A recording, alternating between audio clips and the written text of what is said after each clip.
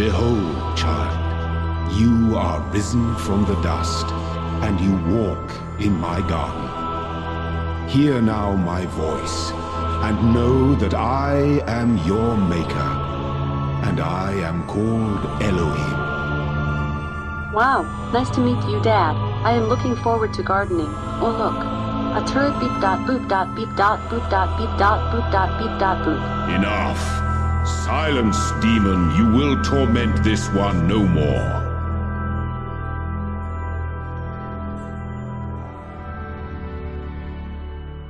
How's it going, everyone? Welcome to another episode of Soapstone. My name is Jake. I'm joined by my co-host, as always, Dave. How's it going tonight, Dave? Deep introspection. Good.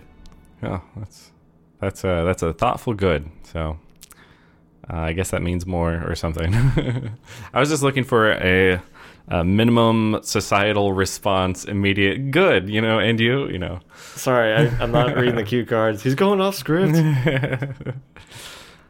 Tonight, we were talking about a game called the Talos Principle. I like how you had to look at the monitor. I was glancing at levels. I'm going to do this forever. But Talos Principle, though. Yeah. It's like a puzzle game or something. Yeah. Yeah. Cool. All right, thanks for... Yeah, it's one of... I shouldn't say few. I'm not usually as avid a puzzler, Riddler, whatever they're... Quizzer, as they're called. I think Riddler is correct. I'm not so much a Riddler for my go-to. But I do like thinking logically, solving puzzles, getting to the end of something. Mm-hmm. And this game does a great job at that. It does have logical thinking, puzzles, and an end. Confirmed the game ends. But I just really liked it. I don't remember if I watched a trailer and was interested or like somebody mentioned it to me. Mm-hmm. I think I just saw it on Steam and like, what's this? And it seemed kind of cool. But then as I got into it, they have a lot of good world building and atmosphere throughout the whole game. And that combined with the puzzles and challenges and everything, I was like, when I get stumped, I was like, it's not like I feel defeated. I'm like, I'm coming back for you, motherfucker. I definitely, I can empathize with that up to a point, and then it just drops off entirely. It's just like the abyssal plane of interest. But how would you describe Talos as a puzzle game? So this is like a 3D kind of open. It's not an open world, but it is. I mean, it's a first person kind of. First person. There's platforming. Mm-hmm. There's obstacles. It's really a lot of interacting with the individual components of each puzzle. So it's broken out into rooms. So distinct areas, I think. Typically, for each area, which is kind of themed for like different time periods. Mm-hmm. There will be a hub area, and then each hub area will have like level 1. And in that level, they'll kind of have like hey, here's how you teleport back to the hub. Right. And then there'll be like a couple of purple doors, which you can't take objects through. Right. And then when you walk in, it'll have the name of the puzzle. And it's usually something a little bit clever like, go fuck yourself. Getting over it with Bennett Fodder. It's also like a hint most of the time, right? Like, because if you understand the play on words, then it tells you what your objective is for that. Certain ones are on the nose, like there's a mechanic we'll explain a little bit more later, where there's 2 different colors of lasers, and you have to hook up the one laser to the one receptacle and the other one to the other receptacle, right, based off the color. And if the lasers touch each other, they kind of cancel each other out, right? Because they're at the exact same horizontal and vertical plane, and it's just so it's called like crossing paths, and like I fucking get it. Don't cross the beams or something like that. Yeah. I know that that's one of the messages you can get on the walls too. Like someone can paint is don't cross the beams. Yeah. So that's a callback to that. But yeah, like many puzzle games, they start out with kind of a reduced set of devices and tools, mechanics you have to deal with, and then they'll just continually add on top of that for later levels, with some exceptions where they kind of like scale back the complexity a little bit. I mean, if they're doing like a completely new mechanic, Mm-hmm. they might like do eliminates like, hey, it's just this thing. Yeah. We won't spook you. This is what it is. Yeah. And you're like, okay, cool. And the next one's like, also remember that other thing? Both of them, go. And it's not ever in a way of it's trying to trick you. Mm-hmm. Because 99% of the time, it's something that you've experienced before. So, like, initially, when you first start out in the game, Yeah. and you're getting the talk through from God, Uh-huh. Elohim. Elohim, Yeah. you pick up this item called a jammer, Right. which is like a little tripod camera-like thing. And there's either like a laser door or like some like a force angry field machine. Yeah. And you put it on and it freezes the thing. And you're like, Mm-hmm. oh, cool. So you now know you can use it to freeze bad things that want to kill you. Right. Or you can use it to disable those force field doors to pass through. Right. And then those are used throughout the game. And it's always to disable something. It's the only thing it does. Yeah. But there are also pressure plates in the game. Yeah. I was gonna say. So I think there's one level where you have to disable a force field, but it's like the 7 doors. It's the 7 one. Yep. Mhm. Motherfucker. The first Yep. time I did that, first playthrough, God, it was rough. But you can put it down on the pressure plate to open one of the doors, Yeah. and then also deactivate a door further down. Yeah. Now that you've opened the door right in front of it. Mm-hmm. So it's like the layers of application to the problem solving. You're just like, okay, I can use this piece to solve this part of the puzzle, but at the same time, you actually need to solve 2 pieces. Like, and that kind of mental complexity is at play for a lot of Talos Principle. Like, how can you use the thing slightly different than you have in the past? Another example is the reflector lenses, which I think is the second thing you unlock after the jammer. Not 100% sure. The Whoa. box might be first. I think it's box. Box, yeah. Which is, reminiscent of the companion cube, Mhm. but it's just a fucking box. It's basically the same thing, except like if you're on the ground, you can jump up to 1 box high, or if you're on like an elevated position, you can jump up on top of like a 2-box stack or something like that. It depends on, as long as you can make the jump, you can jump up there, basically. And you also, this game has a lot more stacking things on top of boxes than Portal did, including the reflectors. So those are the laser connectors that Dave was talking about, where it's a blue or red laser. You can grab a reflector, be like, hey, I'm going to connect it to that source and then to this destination. It'll go through. The game has another kind of cognitive shift with the reflectors, where instead of just finding the happy path to the solution, you have to develop a path to like unlock some more pieces of the puzzle, more devices, and then go back and like reconfigure your path to actually make it go to the solution. Yeah. Usually, when it first starts out, you're like, that's the thing I want over there. Yeah. And like these little Tetris pieces called sigils, Yes. which you then use to unlock other areas for like next levels or tools down the line. Right. So to a point, you are gated by that, where you have to complete certain things, but they're never things where you're like, fuck this. It's always like, Unless you're me. yeah, but it's like you need to meet this level of ability or skill before you can move on. Right. But you're never forced to 100% complete everything in each area. Right. You have the option to come back. The game's also very explicit about having tools that you don't have access to. If you go to an area where that's required, like it's just flashes on the top of your screen, like, hey, you need this, you need this, you need this. And also, I'm kind of contrasting this to The Witness, where you can find puzzles and you have no idea how to solve them.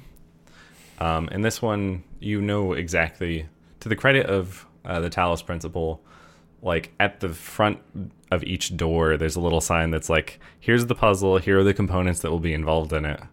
And then it like checks it off when you completed it. And there's a bunch of little arrows and kind of in the overworld at each of these hubs. Or a point like, hey, over here's the thing. But it's cross-eyed, you're like, oh, I already did that one. Yeah. Because it is, like you said, it is pretty open. Mm-hmm.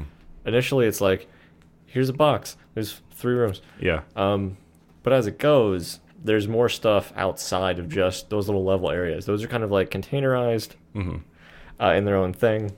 But then there's like an area around it for like nothing mandatory. Yeah. But it's like some optional stuff. If you're trying to collect like challenge stars, or if you're trying to explore, there might be like computer terminals or other things that help if you want to do more challenges, or you're just invested in the lore. Right. It fleshes out the lore a lot more. So the game's broken out into, I think it's areas A, B, and C, and then the tower, depending on your choices. And then each area has its own kind of distinct design and feel for it.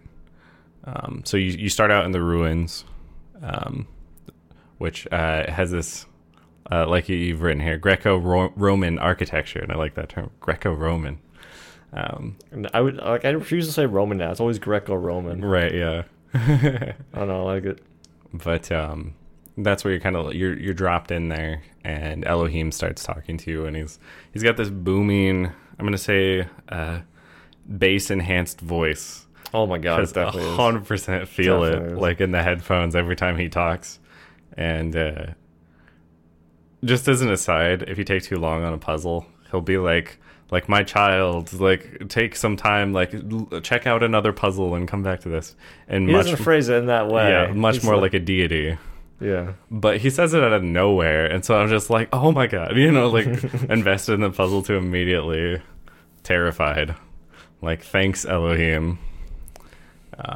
But he's kind of an interesting character. He wants you to obtain the sigils, avoid climbing the tower, and kind of prove yourself, a worthy child or something. How would you define Elohim's intentions here? Because that's the vibe I got. And full disclosure, I did not beat the game either time. Because we got this when it came out a while back and played. But wanted to play again because it's been a couple years. Yeah, it came out in 2014, December, and we played it in 2015. Like early. Damn. Yeah. To answer your question, though, because I tangented off. Mm-hmm. Yeah, he's kind of like the narrator. Oh, yeah. Mm-hmm. So you're kind of like being directed, because otherwise you're just like in a game, you're doing random puzzles and shit. So that's kind of giving you the impetus for like, you're doing these things to please your, quotes, heavenly father. Yeah. Uh-huh. And then like when you do a good job, he's like, well done. I can't do the voice. Yeah. But yeah, he's very rewarding and very assuring about you going through the garden, solving these. I forget what they're called. I think they're called trials. He phrases them as. Yeah. And dealing with the guardians, which are Right. like the robots who are trying to kill you. It's like one ball that if you move too close to it, it will home in on you and explode. Yeah. You can kind of tell with like the laser tracking radius how close to get. It before it gets dangerous. It pops up in a half deployed state, just like red lasers all over the place. And the other guardian is just a fucking minigun that also has like a laser that kind of goes out, kind of does like the scatter. It's very thing, so you know what the range is. Yeah. You're not like, oh, I fucked up my puzzle and got shot because I didn't know. It's functionally really similar to a larger cone Portal 2 turret with higher damage. Yeah. It's You stationary. can't fuck around with that one so much. Yeah. And then there's also these little floaty orb guys that are electric, and they can't kill you, but they will shock you, distort your screen if you bump into them. But they're just, I feel like almost they're always there to break beams. Yeah. I think So I don't think there's any like real craziness with boxes so much. You can use them. I think early on you realize that you can place them to block things. Right. Like the electric guys or the explodey bombs. Because remember at one point there's two explodey bombs going in parallel. Yeah. And you're like, I can't get through that shit. But you take a box, you kind of put it in the path of one so that it kind of staggers them so you can run in between them if you time it correctly. Right. And then later on, you can also put boxes on top of the explodey assholes and jump Yeah. on top of it. But that's kind of the extent of boxes at that point. But like you said, with the beams, it's initially like, how do I connect this beam? Level 1, you're like, I connected it, done. Level 2, it's like, what if something was in the way? Yeah, you're just Or like, if you have multiple beams. I quit the game. But a lot of it is like, you can't do the exact straightforward thing. You kind of have to meander around a little bit. Right. Remember the one that always fucks my ass a little bit is there's like 4 sections to the room.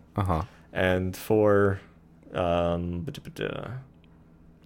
keep on calling them laser walls, force field walls. Yeah. 4 force fields. Yeah. And you have to use one laser to open a door, to open another door, and you have a couple of these reflector lenses. But then when you open the third one, it gives you access to the other color. Right. And you have to connect that over. Even talking about it now, I don't remember how I did it. But you have to think about ways of like, which way can I shortcut it? Right. If I open this door, it's basically trying to like, you have limited tools. And at a point, you're like, do I need an extra tool that I don't yet have access to? Right. Or do I have everything that I need and I need to arrange it in a way where you're creating either a redundancy to kind of like... Make it more efficient. Yeah. If you can kind of like free up one of your tools. Yeah. Because if you have like an extra reflector lens for like any level, you're like, easy. Yeah. You always feel shy of just one. Right. So you have to find that exact way to do it. Yeah. But like you were saying with the electric guy slides back and forth in like a little path. A lot of the receptacles for lasers will kind of fill up in like 2 seconds. Right. You're like, oh, cool, let me do that. Other ones take like 5 or 6 seconds. That is what they sound like. Yeah. Slightly less human and more electric, but basically it's like electric. When you're filling up a glass of water, you're like, it's gonna overflow. That's what it sounds like. That's what it sounds like. But like using a box, you can put the reflector lens on top. Oh yeah. And then the I have the angle high of the grounds. laser, is higher than the electric guy. Yeah. Or maybe you need to block the electric guy with a box. Yeah. So the path doesn't cross the laser and other things. Yeah, I've talked for a bit. I want to sip my coffee. That's all right. My midnight coffee. Yeah, there's a lot of like using those tools to in kind of unique ways, because like looking at the list here, there's 6 tools that they introduce to you, and most levels Did you call it a hexahedron? That's what it's actually called when it's introduced. Oh my god. But they are just boxes, yeah. There's actually a QR conversation with QR codes, so you're not the only person going through this, is part of the story. One, you're a robot. Oh boy. Spoilers. But there's other children of Elohim, which are different iterations of base models kind of going through this. So like version 40.2.0040, something like that, revision, whatever. And then when they die or when they expire or they give up, then they spawn sub-processes that then start over and can try to make it to the end. What's a genetic algorithm? Yeah, basically. But there's a conversation basically when you get the box for the first time, and there's a bunch of QR codes on the wall, which you can actually scan with your phone. There's one QR code I found in the game that didn't have any text attached to it, so I just like brought up my phone and scanned it and read the message. But you can scan all the rest of them, or just point at most of them in the game, and it shows you the text right there. But there's a conversation about like whether they're technically hexahedrons or not, and all of this, and they're like, they're boxes, guys. They're boxes. But you get that. You get fans, which allow you verticality, and you can launch yourself if it's a powered fan, or you can launch other things. So fans are always attached to gears. And either fans will be powered by default, or they'll need a power source from something like a laser, right? Or maybe like a pressure plate. But there are ones that go like vertically straight up. Yep. So if you put something on it like a box, you can put a laser on top of it and it'll stay stable and just elevate it. Or you can elevate yourself and be like, I claim dominion of all that I survey. You can't get the puzzle piece from there, but you can certainly be floaty. But there are times you need to like go up on a box or get high and then go somewhere else. Right. The game's like, take a break, light up, come back. But yeah, There are also angled ones. right. So it's usually like, hey, you're in room A. Mm-hmm. Here's room B over here. And there's But- no door.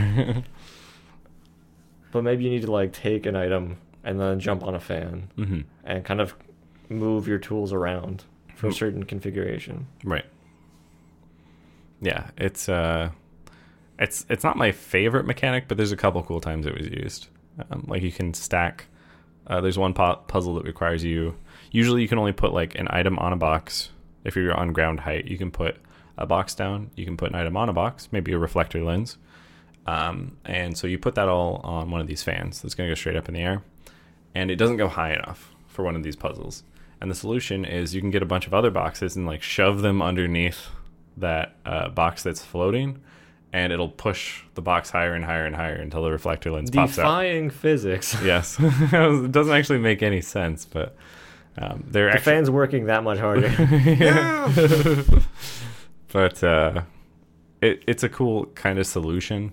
It does kind of tap into one sort of gripe I have with the game, and that's that sometimes there's a novel solution that is not mechanically well defined until you figure it out.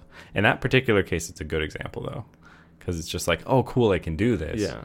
It's just, as far as I recall, you can correct me if I'm wrong because you've played more, you don't need to reuse that mechanic like elsewhere. You stack multiple boxes underneath one fan. Incorrect. If you had beaten the game, Uh-huh. there's a part in the tower which there are different endings. You can just beat the game, which is kind of like your standard playthrough. I wasn't going to make it to the tower, Dave, just so you know. Okay. Like in the recording or? No. Oh, okay.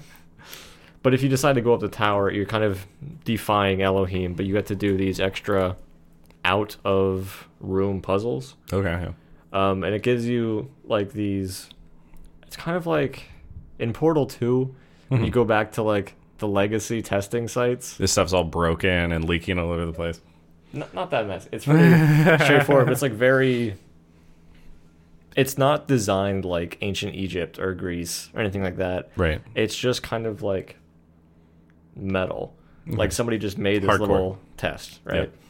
But there is one where you have some boxes and you have some fans, and you need to be up essentially 3 blocks high. Mm-hmm. So you stand on one box.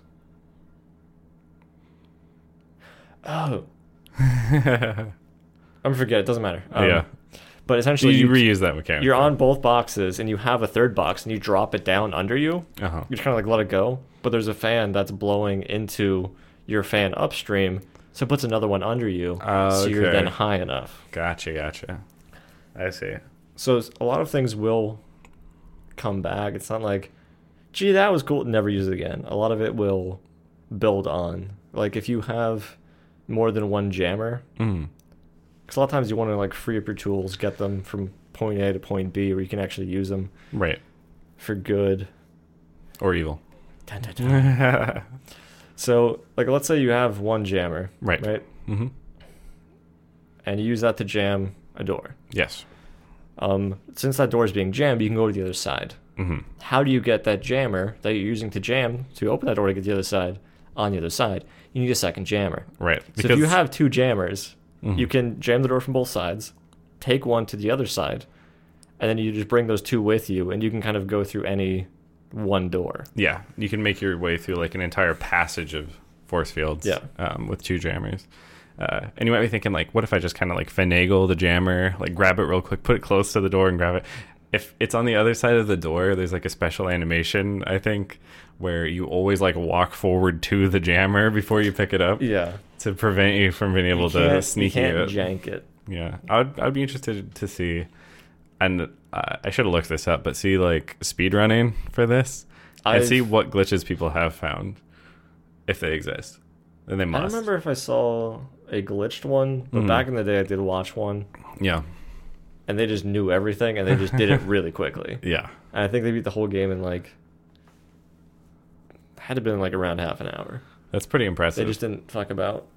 For the comparison to get the endings and kind of play through the game. It was estimated like 16 hours for us. So half an hour is like pretty quick. It's pretty quick. Yeah, but I think a lot of time is like, I'm going to figure shit out and maybe do some optional stuff.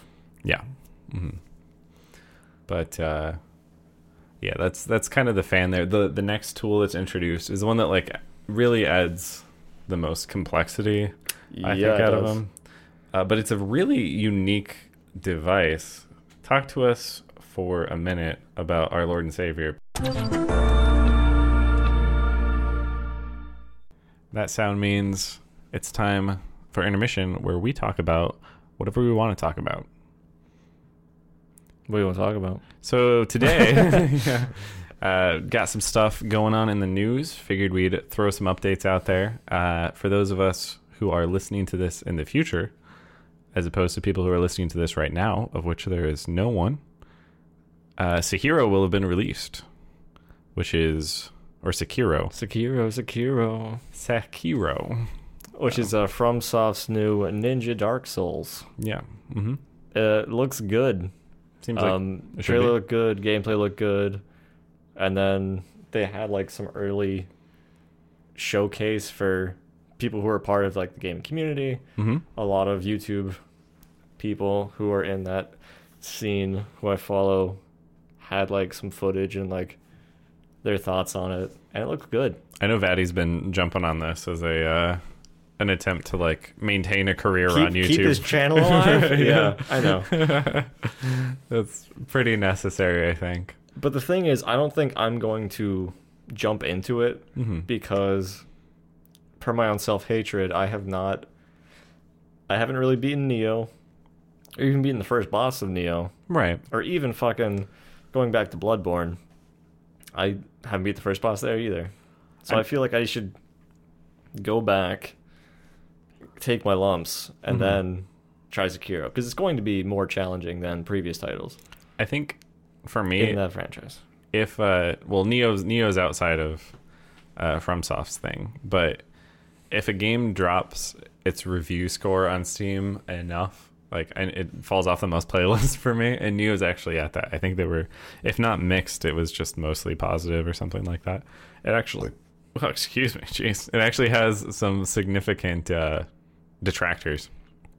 So I'm like, Bloodborne's still on the must play list because a lot of people, that's their favorite Souls-like. Yeah. Let alone like in the main series. But same for me. I'll get to Sekiro eventually, but it's single player, so it's like, it doesn't matter too much as long as I don't like massively get spoiled about something that matters. Yeah. So I think it's gonna be for the experience. The one thing for me, like a lot of my quotes being good at Dark Souls is from just persistence and getting that progression over time where I become stronger. Right. But in Sekiro, it seems like you don't really tech up as much as sideways. Right. From a lot of the coverage and demos, it seems like you get utility skills. Diversify your bonds. If you are good, you can kind of leverage those to make things easier for you. But I'm not sure how that necessarily works for boss fights as much. I've not seen all the abilities, obviously. But a lot of it is like different ways to approach something. But you still need to be good. Yeah. So I'll put you on the spot here. What do you think the Metacritic score for the game will be? You can pick any console that comes out on, and we'll revisit it next time. One, it's gonna be most popular on PS4. Yes. It's fucking obvious. But I would expect it to be in the high 90s. Right. Honestly, I'd agree. like it's had a lot of hype since E3 or even before that. When they just had like a wooden arm and like a string, people were like, FromSoft's making a game. And then like the hype was nuts. And I don't expect them to drop the ball in like a mechanics or story fashion. It seems like they got their shit together, and I expect it to go well. It's also possible for too much hype to actually hurt the reception of a game, though, too. Not saying that would be the case here, but it is something in the industry. No man should say such a thing. Well, the sky's the limit as far as hype goes, so. I'm going to give you a high five between the mics here. That was beautiful. There you go. That was awesome. But we'll see what goes on with that, and we'll probably do a little follow up and see how correct we are. I'll say I'll say 85 to 90 and be contrary, but in my heart's heart, I hope that you're more correct than I am. Coming off of that, Epic Games Launcher continues to be competitive in the games launcher space. There's Oxenfree, which is available until April 4th. Then they're going to have The Witness, giving away free games, always cool. Quantic Dream's been releasing their games on the Epic Store.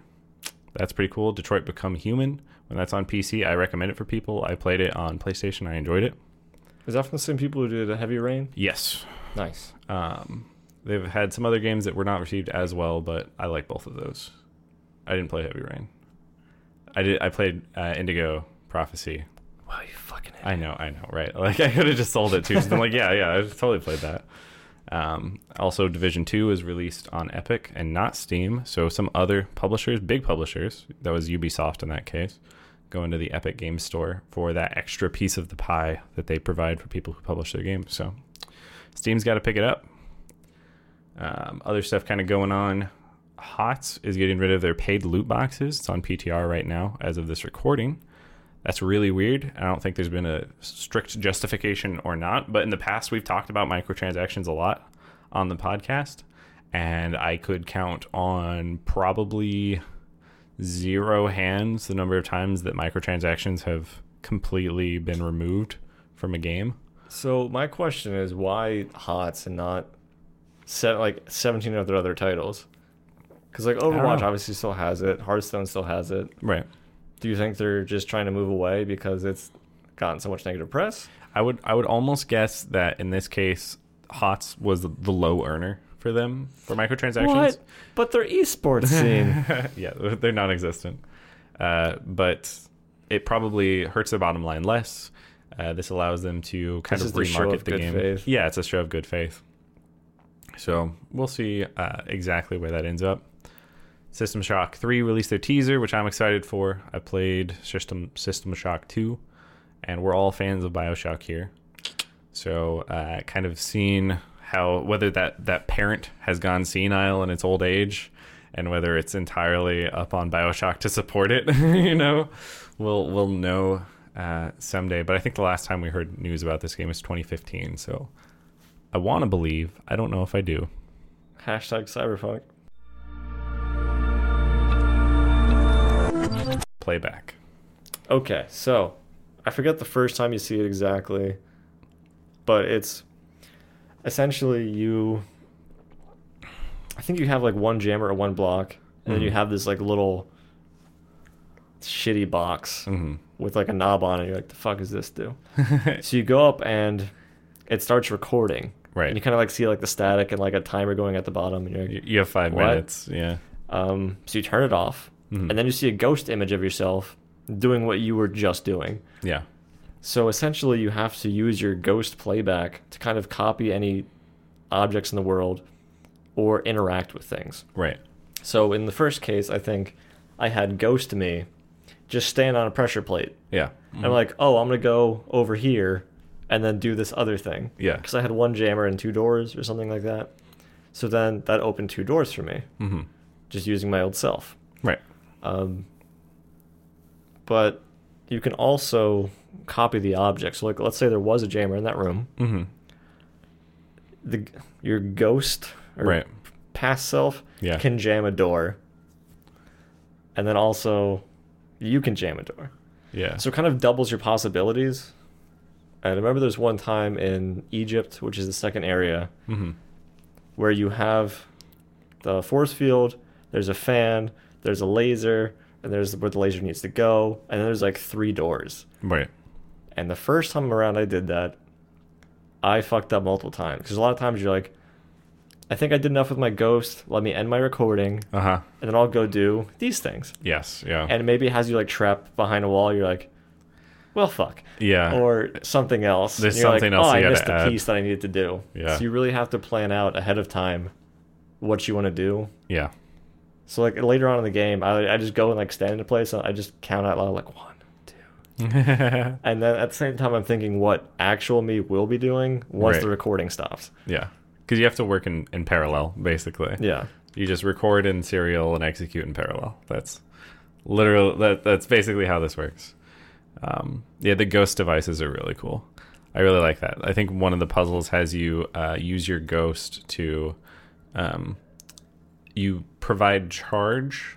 You set up a reflector in such a way that it'll provide charge for a platform or for a fan, and launch something higher up in the air. And then you have to switch back. You record that, providing the charge, and then switch back to reality. Put something on the platform that'll be lifted up. You use the same reflector to actually run over, connect it to the door, run back, make sure that you left enough time on your ghost to not turn the power on yet. You've now connected it so the reflector will go all the way to the exit door. I know which one you're talking about. Yeah, and up to the wall. But if you record too early, if you like turn the power on too early, then the fan will be on and you can't stack the block and the reflector. So you literally have to give yourself time to execute it. You can't like be too quick on the reflector, or with a replay, I should say. So there are some things with like anytime you are jumping in the game, like if you're jumping to a platform or like a box or a hexahedron, it will show like feet there, and you press space and an animation goes. Yeah, you get like a special jump basically. Yeah. But there are times like you're trying to do it too quick and the animation isn't primed or it doesn't show yet. There have been times like where my ghost is running off without me. I'm like, what didn't account for my fuck ups? And then I have to go and redo it. Yeah. And you're not recording more than like, I think at most I did a minute. Yeah, And that was like a decent buffer of time. Usually I give myself like 15 seconds per section, and I'm really slow. But yeah, the game is really forgiving with the amount of time it gives you. It's 5 minutes maximum for all recordings. You would never need that. And it's just like you went AFK, basically recording, and came back and That's still if got you wanted time. to just like look at yourself. You're like, God damn, you're so pretty. I think there actually is there's an achievement for greeting your recording. I don't know how you get it. It's not is it for recording, or is it for like the other part in the end game? There's one for recording, and then there's another one for leaving a message with your recording and then reading it in real time. Oh, that's kind of cool. And that was just like, this is something I would literally never get in gameplay. But you can leave like QR codes like the game has. They have like special messages which are actually like fixed, and it's part of the game. Yeah, it's like think of it like Dark Souls, where sometimes there were developer messages that could have different text than what the normal templates could have. But you can leave templated messages, and whoever else you have that are your Steam friends will be able to see those messages. They're pretty much all worthless, which is different than Dark Souls, but yeah, they're just things like, I beat this one in 20 seconds, and like make sure to trust Elohim, or like the Deceiver is out to get you, stuff like that. Who's the Deceiver, Jake? The Deceiver, Dave, is Dave is not the Deceiver. I'd like to clarify that one quick. The Deceiver, Dave, no, is essentially an AI that you can encounter in terminals throughout the game. It is the Milton Library Assistant, or MLA, and basically it starts off and it just seems like it's a helper program, doesn't have like sentience or anything like that. And as the game unfolds, he starts being more sassy toward you. You're like, all right, this is maybe not just just a helper program. And then it starts like questioning your choices and things. And it brings up a lot of the philosophical questions that the game asks, like what is a person? It's like, what is goodness? Like what are all of these things? And to boil down a lot of interactions with it you can have, he's basically a nihilist, and he just doesn't believe in human consistency for any of these terms. Mm-hmm. And so regardless of what stance you take, you're just like, oh, animals can be people because they can feel pain, or some other argument. He'll always argue against you, unless you just like give up entirely. Then he's like, correct. But if you talk to him enough, eventually Elohim's just like don't talk to that guy. He's bad juju. in much more deific language. And there's actually there's an achievement, I think, depending on like how there's a couple achievements depending on how you interact with him. One of them, you can promise to like bring him to the tower, like bring him outside. There's another achievement you can get for like winning a logic argument with him somehow, which I did not get. Or you can just like shut him down entirely and just be like, I'm not talking to you. Like SDFU, we're out. But it's kind of an interesting, like you were talking about the terminals adding lore to it. This is where a lot of that comes in. Yeah. This and like outside emails from human civilization and things like that. Which they're like snippets throughout those terminals of like, I don't want to spoil too much as I'm spoiling the whole game. Yeah. But there's like snippets of like little TXT files or like emails or correspondence between people, things here and there. And there's also throughout the levels this binary stream in like a shape. Oh yeah. Where if you run into, you hear a voice log of a researcher, Alexandra somebody. It's like Brennan or Brannon or something. It's right there. Drennan. Alexandra Drennan. Wow, you said Brandon. Yeah. I said Brennan or Brannon. McFannon. I'm calling her Brandon. So you listen to Brandon. Alexander Brandon. Kind of have like these snippets of kind of like going back over her life and trying to like derive meaning from it. Like when she went on vacation with her family. Yeah. And they went to Egypt. Well, I think this happens when you're in the Egypt area, which is the second area. Yeah. Land of the dead. It's Egypt. So she's kind of talking about her experience there and how at a point she was in like an empty street that, you know, used to be a main street. Yeah. A long ass time ago. She's like, people used to live here. Like this used to be a part of society, and now it's just a wasteland and graveyard essentially. And that kind of freaked her out. Right. And so like all of these things are kind of going through her life and experiences, and it kind of goes along with you talking to MLA for like what it means to be an individual, to be a person. What does life mean? Right. So it gets into like all of these things, but it's not in a heavy-handed way. I don't feel it's trying to drive home a certain narrative. I think it's just in a thought-provoking way. Yeah. Because you are a robot. Yes. And like the end of the game, it does kind of tie in, but you find out through these logs and from like listening to the voice recordings that humanity essentially got fucking nuked. Not literally, but basically, yeah. Yeah.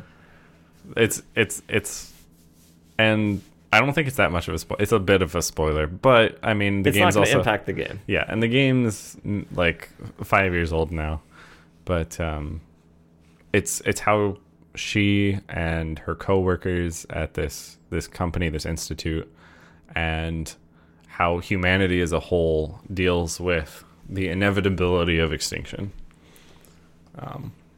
which is really cool. And it also they take a spin on it that sci-fi usually doesn't. Like the degradation of society usually leads to this like post-apocalyptic, like Mad Max. It's always post-apocalyptic and what's the other word? Dystopian societies. Yes, exactly. Yeah. But in Talos Principle, it's not that. It's like, what if humanity was doomed? They knew it. They could do nothing about it, and the majority of people accept it, or figure out like how to make the most of their remaining lives without like tearing apart society, right? And that's the premise that like leads into pretty much everything that happens in the game. And I give him points for coming at that from a less pessimistic angle. But yeah, that all leads into what the Talos Principle actually is. And the game doesn't actually have that many secrets about like what happened on the outside. Like I think the first 20 or 30% of the game, you don't really know about what's going on outside or what's gone on outside. Mm-hmm. And then pretty much everybody knows. Like even the other children of Elohim are talking about. They're like, yeah, society's doomed. Like there's nothing left. There's no reason to go out there. Yeah. And the other thing that kind of happens throughout the game, you'll see like some glitches. Like there's a level you get to where like you see through the walls and shit, and you're like, can I just go over there and get the thing? And then Elohim says like stop, and then everything kind of goes back into order. Yeah. But you immediately know, like, if you had any doubts from like looking at your hands, you're not human. You're not in a real world. Right. You're in a program simulation station. Mm-hmm. It's true facts. And Elohim actually he does that one other point. So he was talking about how he'd scare me if he was if I was spending too much time on a puzzle. Yeah. Right. And there's one point where one of the AI kind of like, or not AI, but another one of the children, a hologram of a child, one of the children runs at you. They look the same as you do, basically, like little robots. Humanoid robots. They're not little. I digress. Runs at you screaming, and Elohim just yells, cease, and then it just vanishes. And I'm like, what is going on? To be fair, you played how late? I played, like, I think I'm the latest I played till like 5 a.m. A.m., yeah. Yeah, I have clarify the week that off. one. Yeah. I was playing during normal hours, and Jake's like, I'm off this week, fuck it. The game also has like a lot of Easter eggs, and one of them is like it looks like a claw up on like a ledge, and you can see the claw, and if you walk forward to the claw, an old man voice yells like, fly you fools, and then the claw like either vanishes or fall off or whatever. And this was like the peak of late night. I'm already super tired playing this game, and I like almost pee myself immediately because this game just wants to shout things at me randomly. I don't know what volume you're playing at, but it sounds nuts. Yeah, I definitely had it up a little bit too loud. Yeah. What else about the Talos principle shines to you? Because I know that you've completed the game multiple times now, whereas I've completed the game 0 times. So I just want to say, in front of Elohim and everybody, it's not hard for me to finish. We did skip one tool or mechanic. It's true, the platforms. Which are the platforms, which are like little... Do you remember those shitty, kind of like light blue but clear plastic things from Legos that were like windows? Oh, yeah. That's what these remind me of. That's what it is, exactly. So they're only used in conjunction with playback, if I recall. Yes. But I think they're actually worthless otherwise. Other than putting them on platforms or like switches to open doors. Yeah, they do have weight. Mm-hmm. Thank God. But normally, if you are carrying a box, you can put it on a thing. Mm-hmm. You can't have a box that also is carrying something like a reflector lens. Right. But if you have, let's say, a platform that is flat, you can jump on that shit. Yes. Or put a box on that shit. Mm-hmm. So you now use this with your ghost, and there's an area where you're like, I can't jump up that high, but I can put a box here, and then jump up on the box, and jump up on my ghost, and jump up on the thing. And you can like, there's a point where you actually have to have your ghost ferry you across to a ledge, and then go around to the other side. And then is it the the short ledge. wall? The short wall, yeah. Yeah. And like that's the whole level. Yeah. And like you figure it out pretty quick, like, yeah. And a lot of sorry. I was just gonna say, like, that's pretty much all it is, except for there's one level where it has like a castle theme, and you have to do your playback, but you have to put a box on your ghost with the platform. Yes. It walks around to the other side. You have to climb up a ladder quick, and it jumps, and you have to like grab the box from it, so you can get it to like a higher area to put on a pressure plate. Huh. Okay. I actually did the sequencing different for that puzzle. I know which one you're talking about. What did you do? I'm trying to recall exactly what it was, but I basically I had all of the pieces there. So what I did is there's a ledge. You have to stand on the platform that your ghost is holding, and then like jump up to a ledge. And you have to get a box also up to that ledge. Is basically the goal. If you get that, then you have your win condition. But what I did is I went over there and I put the box next to the ledge. And then so I had my ghost pick me up, or like I jumped on my ghost, went over, had him jump up, and then I grabbed the box. Oh no, before I jumped up, I grabbed the box off the ground, put it up, and then I like jumped up. Basically, I had everything there, and my ghost did very little other than stand there and take care of things for me. I also realized... I can't imagine anybody's listening has any idea what the fuck we're talking about. I actually realized that like a while ago. I was like, I don't know why I'm trying to decide any of these or describe any of these puzzles. All right, now picture spatially exactly what we're talking about. Yeah, it's like we know about the puzzle, and I can't even describe exactly what I did. You're triggering for me, like, people loose memories. Other people are like... What is this a good game? They're just, are they literally trying to spatially describe puzzles for mechanics that we don't comprehend? Maybe a bad call on our part. Might be. Yeah. So anyways, it's a game. So between not that great and pretty good, how do you feel about Talos Principle? The principle itself, not the game. I'm just going to make eye contact with Jake for a sec. Now that he knows what he did. I really like the game. There's certainly one or two minor complaints I could come up with if forced. But I really have enjoyed the pacing of it. I really enjoy the world building and theming. There's a third area, which just kind of has all the things, kind of an amalgamation, called Area C. But the hub world for that is like a Gothic cathedral. Yeah.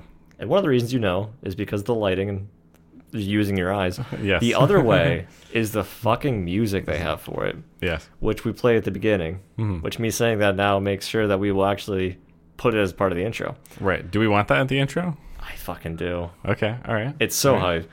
It's really good. It is pretty good. Did you like that word, that choice of verbiage? Yeah. I mean, like, it's not super descriptive, but, we can work with good, I think. It's like, it's a fucking puzzle game, but like that music makes you feel like it's an otherworldly experience. It is a very atmospheric puzzle game. Yeah. Usually puzzle games focus a lot on the mechanics because they have to, because if they don't have mechanics, then they're not puzzle games. But that's usually, a lot of times that's where they stop. Talos Principle also has some theology, like a lot of theology, philosophy, and atmosphere out the wazoo. Yeah. And I don't even know like whether this guy has a wazoo. It's basically a robot, but there's atmosphere. But coming things out are of that. definitely out of that wazoo. You know what I'm saying? But yeah, I mean, I have my list of gripes for the game, but overall, if you like puzzle games and you like take breaks, I think is pretty key for this. Yeah, then definitely. It helps fatigue you less. The thing that got me, like the first time I played, was I really, really, really did not want to look up solutions to puzzles. Can I share a story? Do you want to share the story for what happened the first time I played? Yeah. Okay, yeah, go ahead. So I'll make corrections and addendums at the end. Back in the day, when we played around like the same time, Jake and I were still working together, and like typically people would go out for lunches together. So long ago, yeah. Anyway, as we went to Salad Works and we were just like chatting, but he was stuck on this puzzle, as I was also stuck on this puzzle, and for the whole lunch, we talked about how the fuck we would solve this one puzzle. Yes. And it was really cool to be like, I'm stumped by this, but I want to figure it out. Did you ever actually look up solutions, or? I solved that one. So this is what did me in. Is I spent like an hour, I think, trying that one. Came out, talked about it. We literally were like diagramming solutions, I think, at work on a notepad at some point. And I was like, all right, I think like I can solve this. Came back with a fresh perspective, solved the puzzle, and I was like, this is hype. This is like the height of it. Like, I finally freaking solved this thing. Then I went back to the outside area, outside the puzzle, went to the next puzzle, immediately got stumped, and all of my interest in the game just drained to zero. Because I didn't get to experience that like high of accomplishment for that long before the game was just like, you still have no idea what's going on. Like You're starting your victory lap and it trips you. Yeah, it's basically like, they just gun you down on the victory lap. I like to thank the Academy. Sir, get off the stage. Oh, okay. But the thing is, if you're playing this game at like a less aggressive pace, or you're more casual about the puzzles, or you're playing for the puzzles themselves as opposed to trying to just get through all of it, then you'll have a much healthier mindset, I think, for approaching the game. The pacing was my downside, but that's also like the way I was approaching the game. That's not necessarily a fault against the game itself. Mm-hmm. I'm not going to fault the Talos principle for having puzzles in its puzzle game. Like, you fuckers. Nobody told me. And the game, I don't know how expensive it is now. At launch, it was slightly pricey. For a puzzle game, it was like 30 or 40 or something. I think it was 30. Yeah. I've not seen it recently for more than 15. You said 15, right? Yeah. Okay, it was more than 50. They've raised the price. I mean, they do now have a DLC also, which came out shortly after, called Road to Gehenna. Right. With some other additional challenges. It's harder, and that's all I remember. Yeah. I don't think I beat that one. I have no comment for the DLC. But I might go back and check it out. But I will say also, whenever you leave, way tangenting back. Yeah. Whenever you leave one of the hub worlds, like you've, let's say, cleared area A, or you have enough stars to like go access the elevator, you go up, right? And then you're in like another hub where you can go between A, B, and C. Yes. And then you see a tower, and Elohim's like, "Hey, don't go up the tower." Yeah. This is the forbidden fruit. Yeah. It's literally that allegory, basically. He's like, I hate fruits, and I hate this tower. But you look up, and it goes into the sky. You can't see the top of it, and the higher up it goes, the more like dark and stormy and fucking crazy it looks. You're like, oh shit. Yeah. Because it's kind of just made of rock, but there's like different platforms jutting out and stuff. And you're like, are those puzzles? They are puzzles. They look like they could be puzzles. But it's really cool. If you decide to go up it, which, I mean, you should. It's pretty good game content. You're doing some of these out of the ordinary. Like, you're not in a, like I said, you're not in a themed area. Right. You're just doing these things to kind of make you think outside of the box a little bit, but also bring back some more mechanics. And then in between each thing, because he can't track you when you're on the elevator, but when you're in between, he's like, hey, what's going on? I thought we had this thing. Yeah. And then after you get at the top of the elevator, you have this sequence of things which really makes you think outside of the box. There's another robot there that's actively trying to help you. And then there's another one that's actively trying to be a douche. Really? Huh. Yeah. So, like, let's say there's a laser that you set up. You're going to connect these two things. Yeah. He'll go and step on a panel that, like, brings up a wall that blocks it. And then he gives you the double bird, and he's like, bitch. Verbatim, exactly what happens. But there was a point where I was stuck, actually there. But the storm that you see at the when you look up from the bottom of the tower, is actually rising. So if you take too long, everything gets much more chaotic and crazy and dark, and it's harder to see. It's not that bright, sunny day. Yeah. And pieces of platforms will start to go missing. And I was like, did that thing just fuck? And I just fell through and died. And I was like, oh shit. So it is timed. You have plenty of time. But I did not realize that there's actually a time component until I got fucked. So when they when you die in any of the puzzles, they like do a quick rewind to the start of it. If you rewind in this section, does it like undo the storm and the damage to the room? Yeah, it brings you back to the very beginning of where you started that. Okay, cool. Quotes room. Right. This is kind of like this unofficial it's time sequence, sort of. It's like a 3 or 4 part thing as you're going up the tower. It's like a series of puzzles, but it's all one final challenge, which is pretty hype. They did a good job with that. That is pretty cool. Yeah, I'm not familiar with that and probably won't be for a while, but Talos Principle, pretty solid game. Play it if you like puzzle games. Play it if you like games with principle in the name. Thank you, everybody, for listening to this episode of Soapstone.